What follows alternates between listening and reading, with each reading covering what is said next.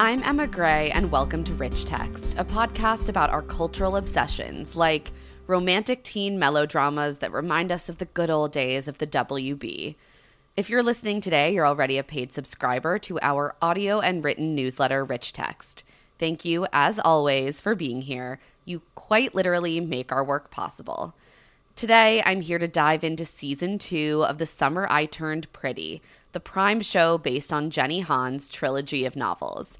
Belly, you were my best friend. We hooked up, and then you hooked up with my brother, and then everyone expected me to act like I was fine. And I wasn't. I'm sorry. I was so focused on being there for Conrad, and I should have been there for you too. Jer, the house has been put up for sale. What do you mean the house is for sale? What is she doing here? I thought that when we lost Susanna, we lost the magic of cousins forever. But maybe there's still a way I can bring it back. When I used to picture forever, it was always with the same boy. The future is unclear, but it's still mine.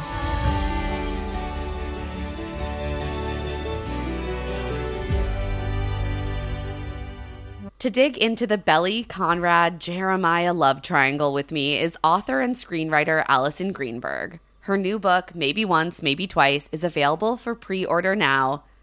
Allison, thank you for joining me. I so appreciate it. Emma, thank you for having me. Oh my God, there's so much to talk about with this show.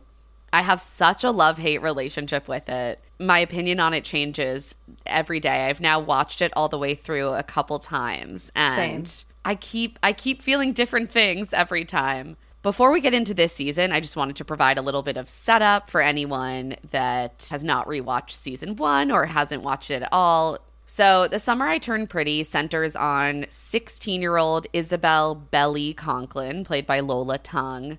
Every summer, Belly, along with her brother Steven, played by Sean Kaufman, and her mom Laurel, played by Jackie Chung, head out to Laurel's best friend, Susanna Fisher, played by Rachel Blanchard, her family's house on Cousins Beach, which is somewhere in Massachusetts. Susanna has 2 sons, the moody, broody, complicated Conrad, played by Christopher Briney, and the sweet, supportive, even-keeled Jeremiah, played by Gavin Castellano.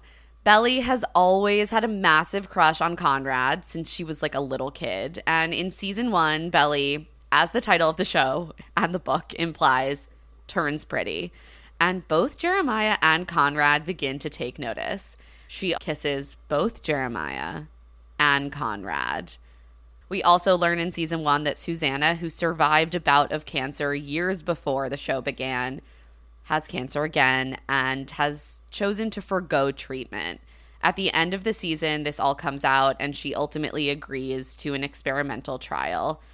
And we end on a bit of a cliffhanger as to what comes next.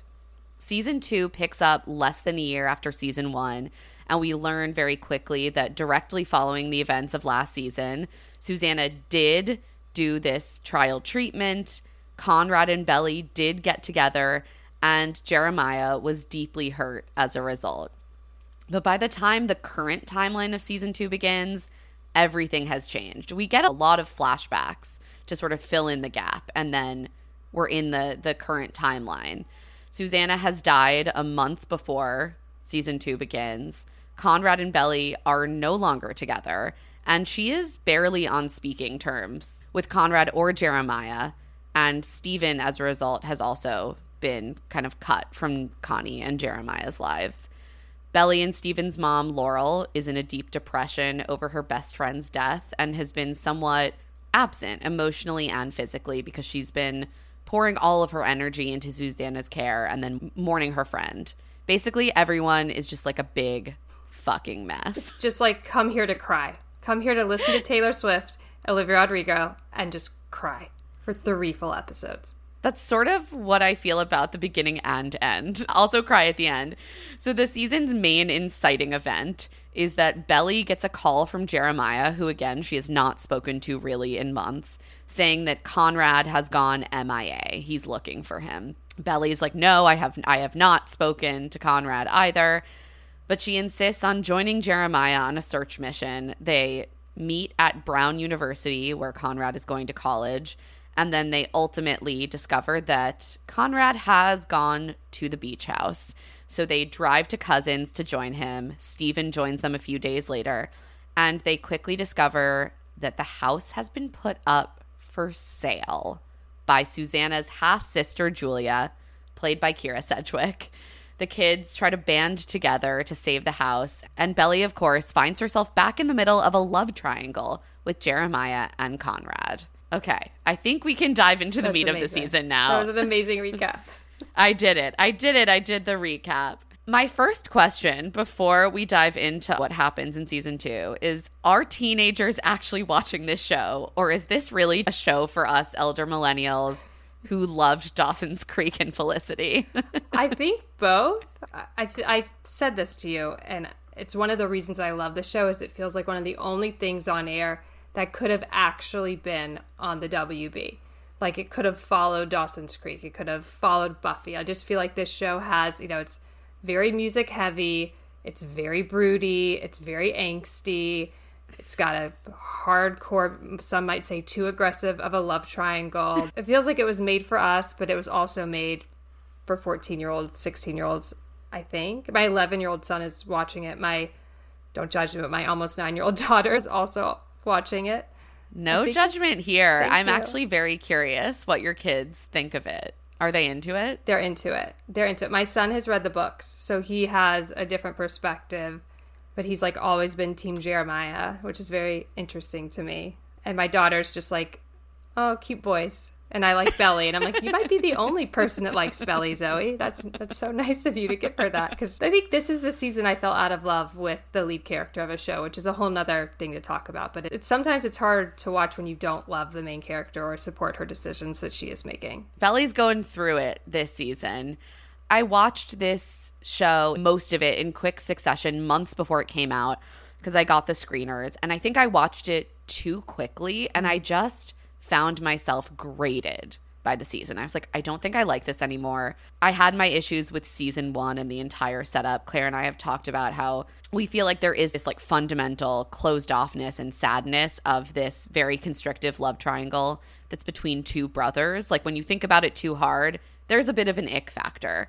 And I found myself just annoyed watching it. And then I gave it some room to breathe. I started watching it again when it began airing, and I was on the phone with you, Allison, and you really reframed it for me when you put it in WB terms. And I think that understanding the show like that allowed me to give it some space and enjoy it a little more. And I think when I talked to you, I had watched the first 3. And you were like, I have this love-hate. And I'm like, oh, no, I love. Because I actually really loved the first 3 episodes. It, like, broke my heart. It was beautiful. And I think as the show went on, it became harder for me to accept Belly's decisions. And then I had to remind myself, like, this is a teenager. This is not a fully formed adult. Like, she's allowed to make mistakes. She's allowed to be selfish. These boys are allowed to be boys. I think that I was like, okay, I'm reminding myself these are teenagers. Like, they're all a bunch of teens and they're all messy as fuck. And yes. I think that is both the saving grace of the show and the thing that makes me feel nervous about where it's going. And we'll get to that later. But like, I think these big emotions suspended in teenagehood and doing something messy, like being with 2 brothers who are basically your cousins, that makes sense in teenage world. When you take it further into adult world and you make pronouncements about where these relationships land longer term in their lives, I think that the specter of that is what has made me feel like the show is a bit of a bummer. I'm going to put that on a pin in that because I want to discuss that when we get to like what we want from season 3. But like, that is sort of the lens with which I've been watching this show. And I think that is why I don't know how to feel about it exactly. So let's first dive into the new characters that we get this season, which are Aunt Julia and Aunt Julia's child, Sky, another Fisher cousin. It just Kira Sedgwick and Elsie Fisher. Great gets in terms of casting. But unnecessary. unnecessary casting. I love Keira Sedgwick's character. I think Skye was fine. I don't think either of those two furthered our main characters' emotional pinpoints of who they are. I feel like they came in as this very plot-driven moment, and once the plot was done, I don't know if they are leaving or if they'll come back. I loved Keira Sedgwick, though, because I needed to see another adult there. I think this season was missing the adults. And last season, at least for me, and I think for you as well, like, gosh, yes. Watching Laurel and her relationship, you know, watching her flourish after divorce, watching her this adult best friendship flourish on screen that felt so real and so beautiful. To me, I've just missed it this season, and it made the kids' decisions seem so chaotic because there was no adults present. You just listened to a free preview of this week's Rich Text podcast. If you like what you heard and you want to listen to the rest of this week's podcast and our entire Rich Text back catalog, you can become a paying subscriber at claireandemma.substack.com. If not, you can still enjoy our free weekly recommendations. Rich Text is hosted, produced, and edited by us, Claire Fallon and Emma Gray. You can find the written version of Rich Text at claireandemma.substack.com. You can find us on Instagram at Claire and Emma Pod, and you can find our other podcast, Love to See It, over at Stitcher and wherever you listen to podcasts, as well as on TikTok and Twitter at Love to See It Pod. You can also find us individually at Claire E. Fallon and at Emma Lady Rose. Thanks for listening.